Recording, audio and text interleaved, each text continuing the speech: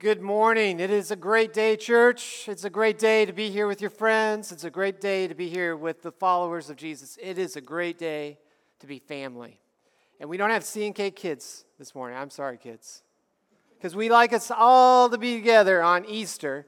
But I do want, if you're a kid and you're comfortable with this, go ahead and stand up.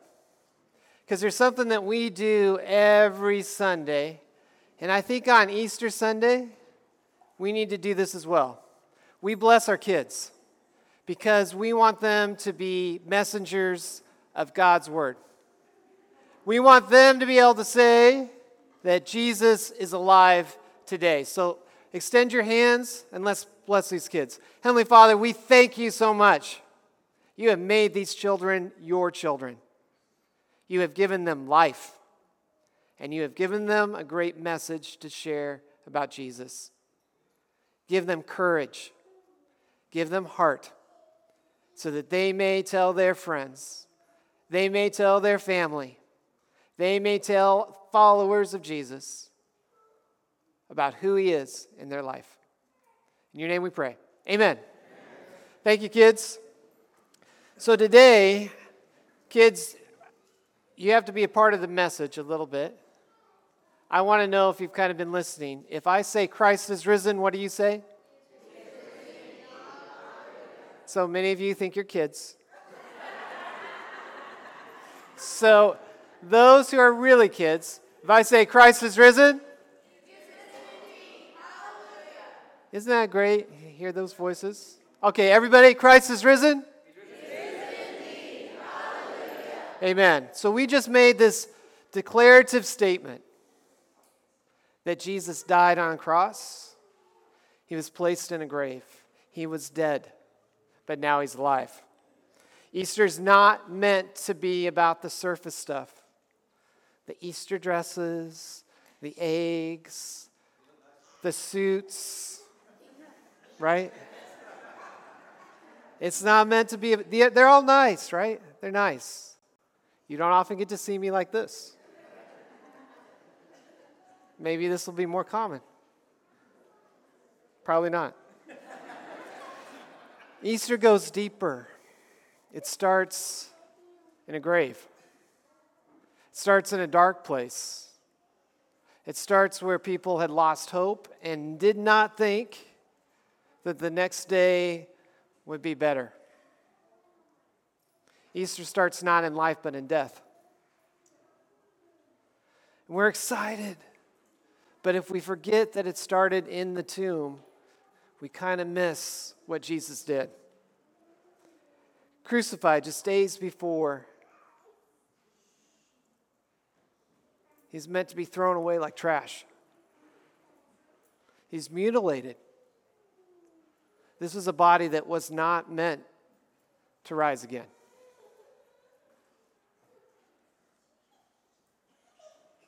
There wouldn't be enough spices or oils to make this body look better. See, the friends of Jesus had already scattered.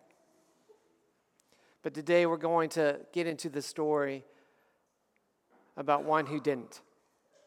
So let's look at the story.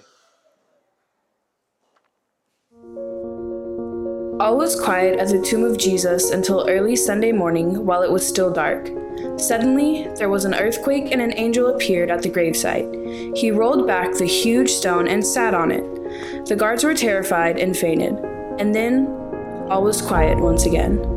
As the sun came up, Mary Magdalene and some other women walked into the garden so they could put spices on the body of Jesus. They were wondering how they were going to get someone to roll back the stone from the tomb. When they came to the tomb, they realized the soldiers were gone and the stone was rolled back. They looked and saw that the tomb was empty. Mary turned and ran to tell the disciples about the empty tomb. The other women stayed in the garden. Finally, they went inside the tomb. They saw two angels. One of them said, "Don't be afraid. You're looking for Jesus who was crucified.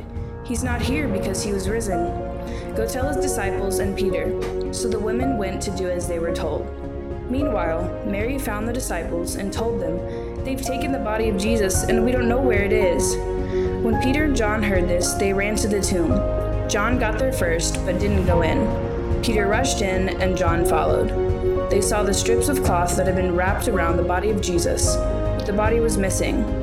They left the tomb and walked home, confused about what had happened. After they were gone, Mary Magdalene arrived back at the garden, weeping as she walked. When she got to the tomb, she saw the angels. One of them said, "Why are you crying?"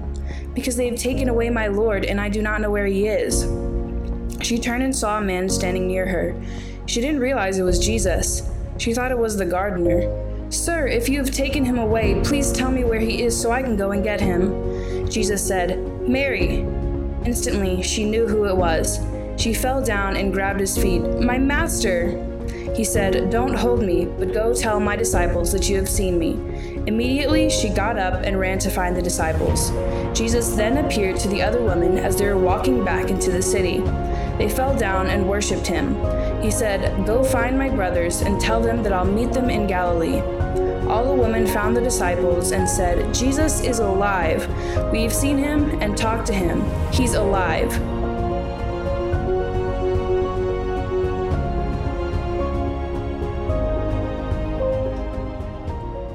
So on the night that Jesus died, friends were there, but after he died, they scattered. They went to their own places, they went to their homes. They may have been sad.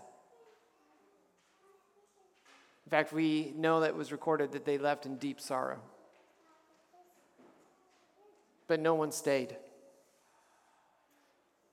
If you were a Jew and a friend of Jesus, you were likely disappointed. You were hoping for something new. You were hoping that he would usher in a new government, a new kingdom for you, for your people. When he died, you were really left with nothing. You went home that night and you went to sleep, ready for the next day to be under Roman control once again. It would be the same day as the day was yesterday and the day before that. Nothing had changed. Yes, the friends of Jesus, they're gone. They may have even been some of the friends who had cried out, "Free Barabbas," instead of Jesus. We all have friends, right? We all have friends. Some of us have more friends than others. Basically, a friend shares a bond with you, a common bond. You share life together a little bit. It's a friend. They may know some things about you. Some bonds are stronger than others. You all kind of know that.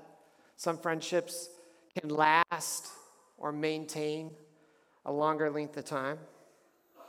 I have friends on Facebook. Yes, even I have friends on Facebook. Have more than others, less than a lot of other people.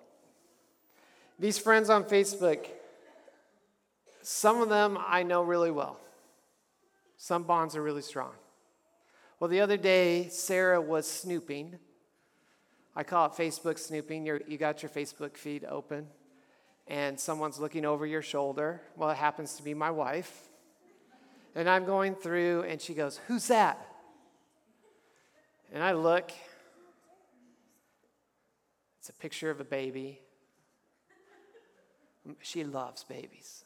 She loves pretty babies. She loves ugly babies. She loves strangers' babies. She loves babies. I mean, I was just flowing through like this. I wasn't even looking. So I went back and I looked at the name. I said, I have no idea. So I click on the profile. You got to go to the profile. You got to hope that their maiden name is still there somewhere. I see the face and I go, "Oh, yeah, I went to college with her." And I said, "But I really didn't know her then. I knew of her, and we may have had like a couple conversations, but we're friends. We're friends." She's really no more than a friend than some of the friends I've had when I've gone to a sporting event and I sit next to someone and I start talking to them. I probably know as much about some of those people as I know about this person. We happened to be in the same place at the same time, going through a significant event, college. But do I know anything in what's happened in the past 20 years? I wanted to say that kind of like, I wanted to say like 5 years, but more than that? No, I don't. I don't really know much about what has happened. Jesus had a lot of friends too. He had a lot of friends. He had friends that had been healed by him. He had friends that were in the crowd when they watched him do a miracle, and they were like, "Way to go, Jesus." He had friends who followed him and said, "He's so cool. Have you heard about Jesus?"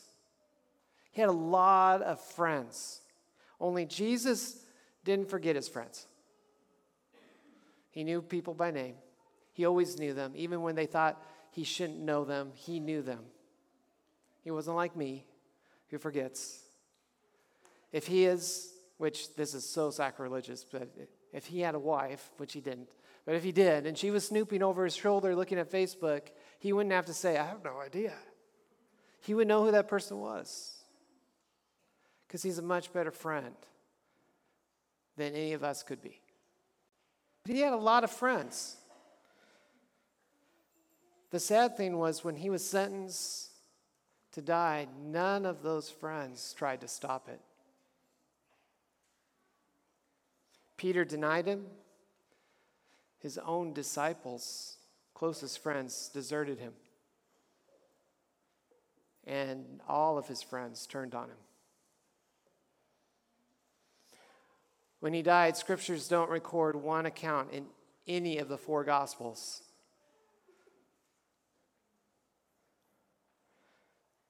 that they wanted to come and stick around as a group, right? Like, I want you to imagine this. Jesus was crucified, and there were many more people than are here today. Many of them said they were a friend of Jesus.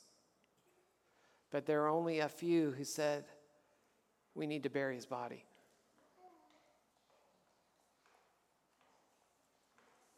Not great friends.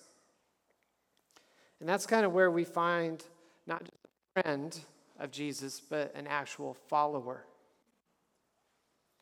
She was ready to go anoint this failed Messiah, as far as she knew, who was rotting in the grave. She was ready to go, even if the tomb wouldn't be opened.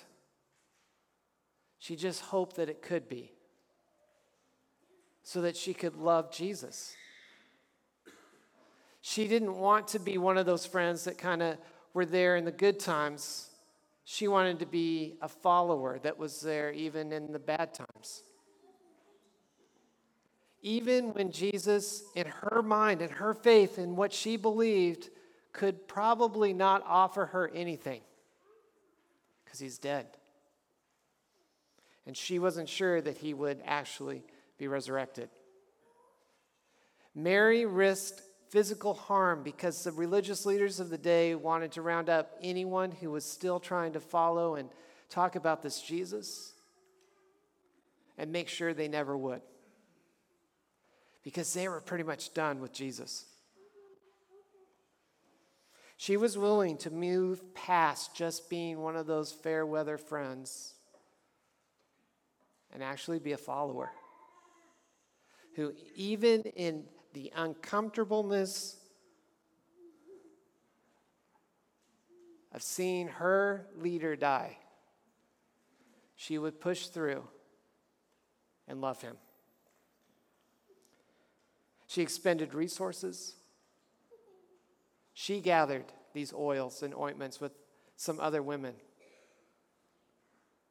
so that they could anoint a guy that they didn't really know, they didn't believe would rise from the dead. These resources would be expended with no return. She was willing to serve because she was a follower of Jesus. Mary was standing outside the tomb crying, and as she wept, she stopped and she stooped and looked in. she saw two white-robed angels, one sitting at the head and the other at the foot of the place where the body of Jesus had been lying. "Dear woman, why are you crying?" the angels asked her. "Because they've taken away my Lord," she replied, "and I don't know where they have put him." She turned to leave and saw someone standing there. It was Jesus, but she didn't recognize him. "Dear woman, why are you crying?" Jesus asked her. "Who are you looking for?" She thought he was the gardener. "Sir," she said, "if you've taken him away, tell me where you have put him, and I will go get him." "Mary," Jesus said. She turned to him and cried out, "Rabboni," which is Hebrew for teacher. At this moment, Jesus was not seeing a friend. He was seeing a follower who he was about to invite to be part of his family. She was going to be invited into the family, and as being a part of the family, she would start to share some responsibilities of this family business. He says to her, "Don't cling to me." Now, isn't that what a brother says to a sister? Right?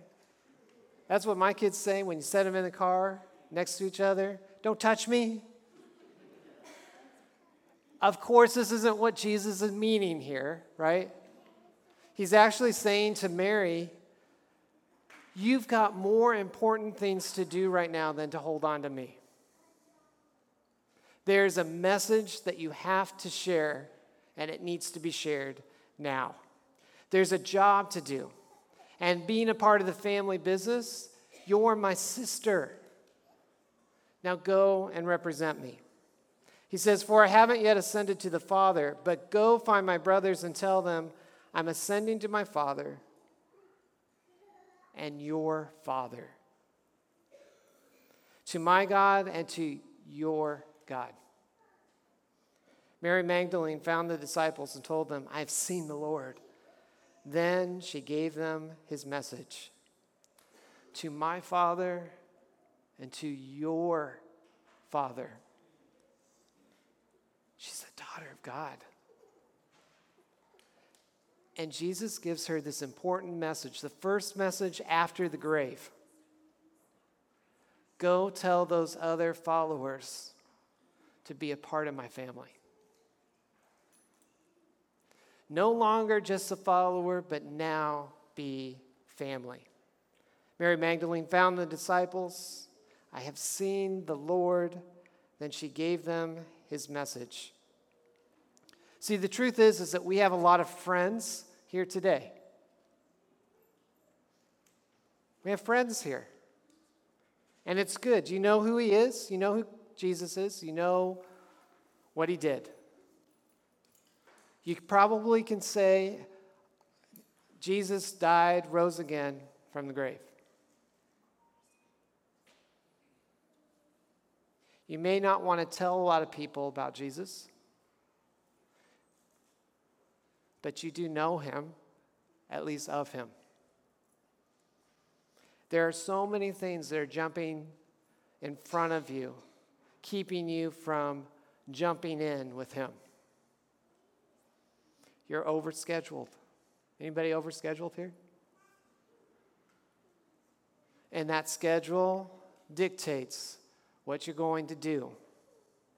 Now, the thing about Mary, if she was overscheduled that morning, her response would have been, "Well, wait a minute, Jesus. Wait a minute. I can't go do that now. I'll tell them after I go to the soccer game." Well, we don't like that, do we? But do we ever do that? Maybe. You worry about what you would have to give up. Keeps you from jumping all the way in, right? Because if I jump all the way in, what am I going to have to let go of? If this happened with Mary, Mary would be still standing with Jesus saying, I'm not going to let go of you. Because for me to go do what you're asking me to do means I got to let go of you. Sometimes we get too worried about what Jesus himself is saying, let go of, so you can go. And maybe you believe you can do it alone, but that's not working so well. See, there's a lot of friends here of Jesus. We can be a friend every other day, can't we? Just a friend. We can be kind of like a friend on Facebook that we don't really know him, but we know of him. Once we see the face, we go, oh, well, yeah, I remember. Your invitation today is to follow him.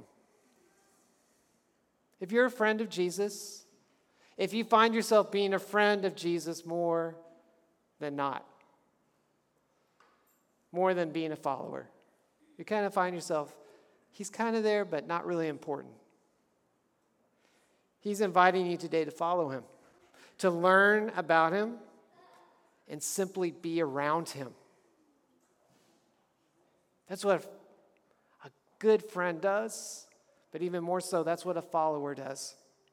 To search his words and see the truth, because he's inviting you to be family. He wants something more for you. Now, we often think, well, a friend is good enough, but not for Jesus. If a friend was good enough, he would have just said, Mary, go tell the disciples. But instead, he said, go tell them your Father. There's something much more for you today. We have a lot of followers here today, too. You sometimes sacrifice.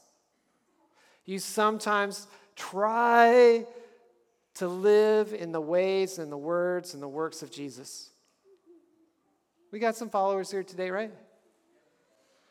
Some days you're not just a friend, sometimes you become a follower. Those are better days. If you really want to get to know Jesus, you're okay with most things that Jesus says. Not everything, but most things. You got anybody like that? You don't have to raise your hand. But we are like that, right?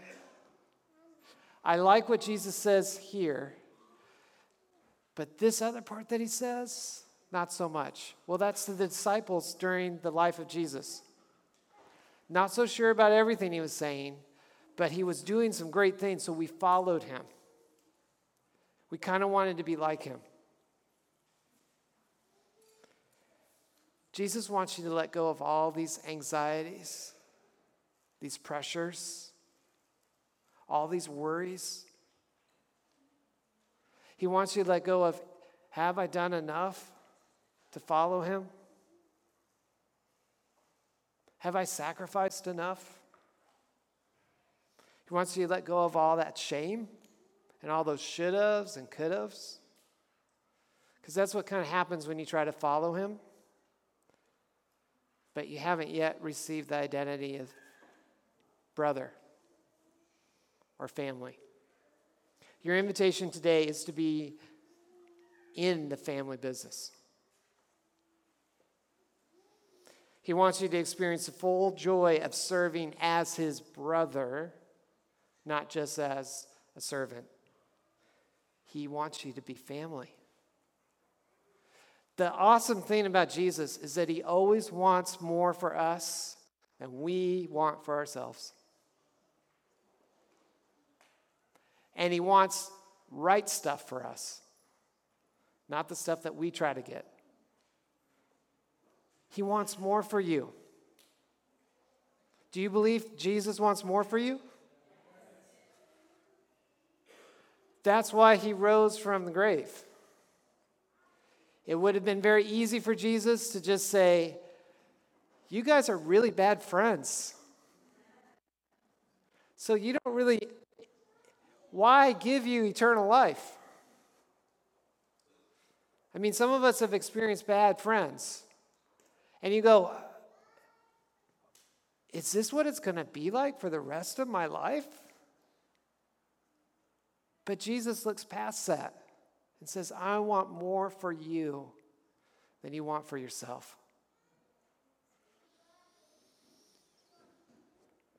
We have family here today. Family is those who see that responsibility and they jump at it.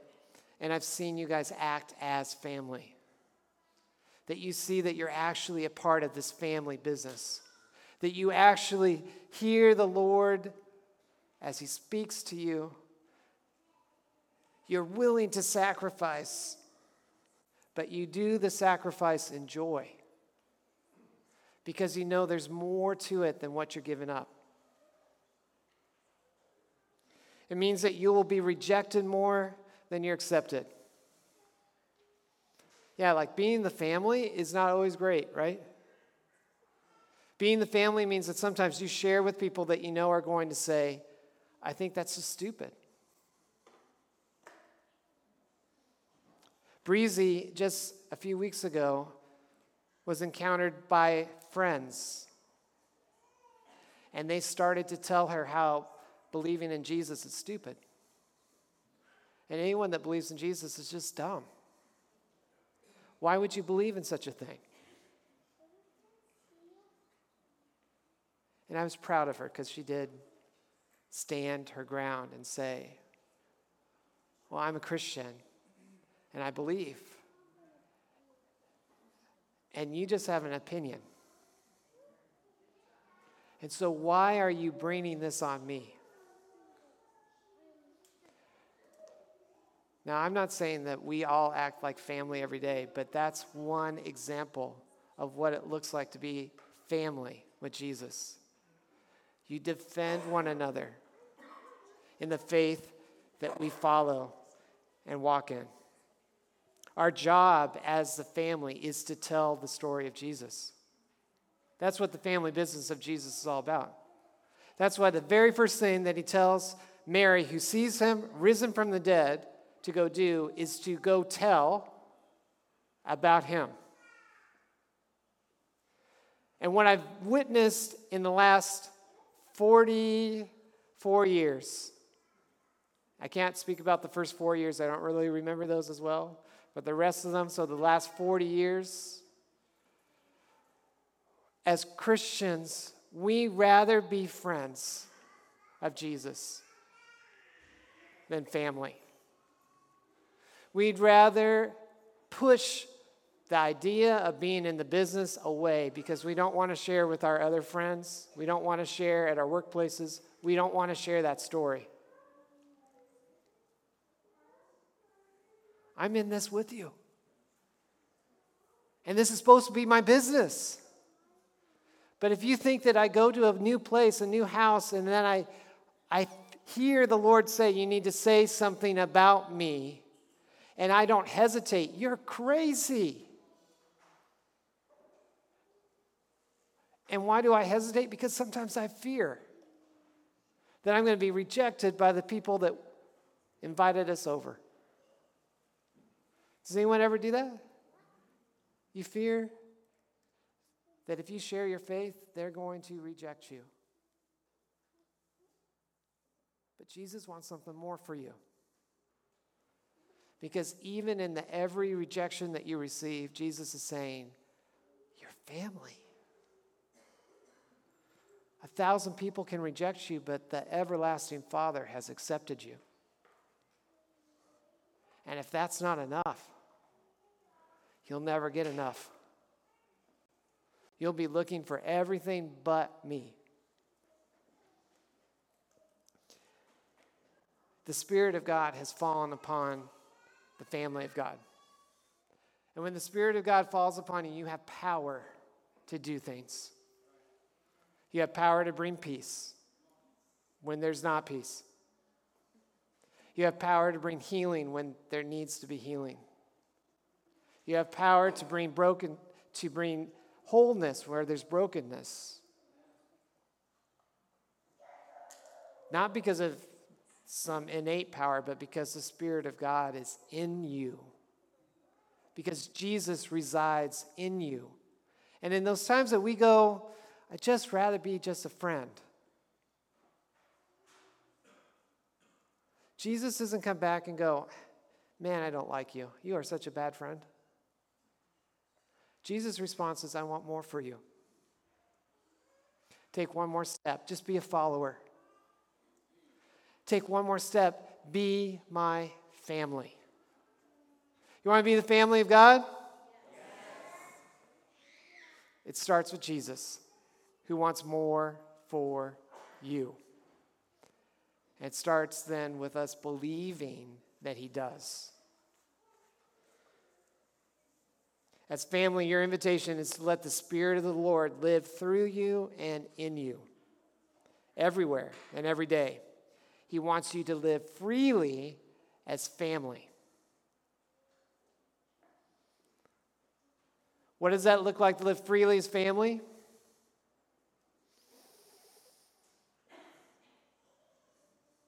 You do so in joy.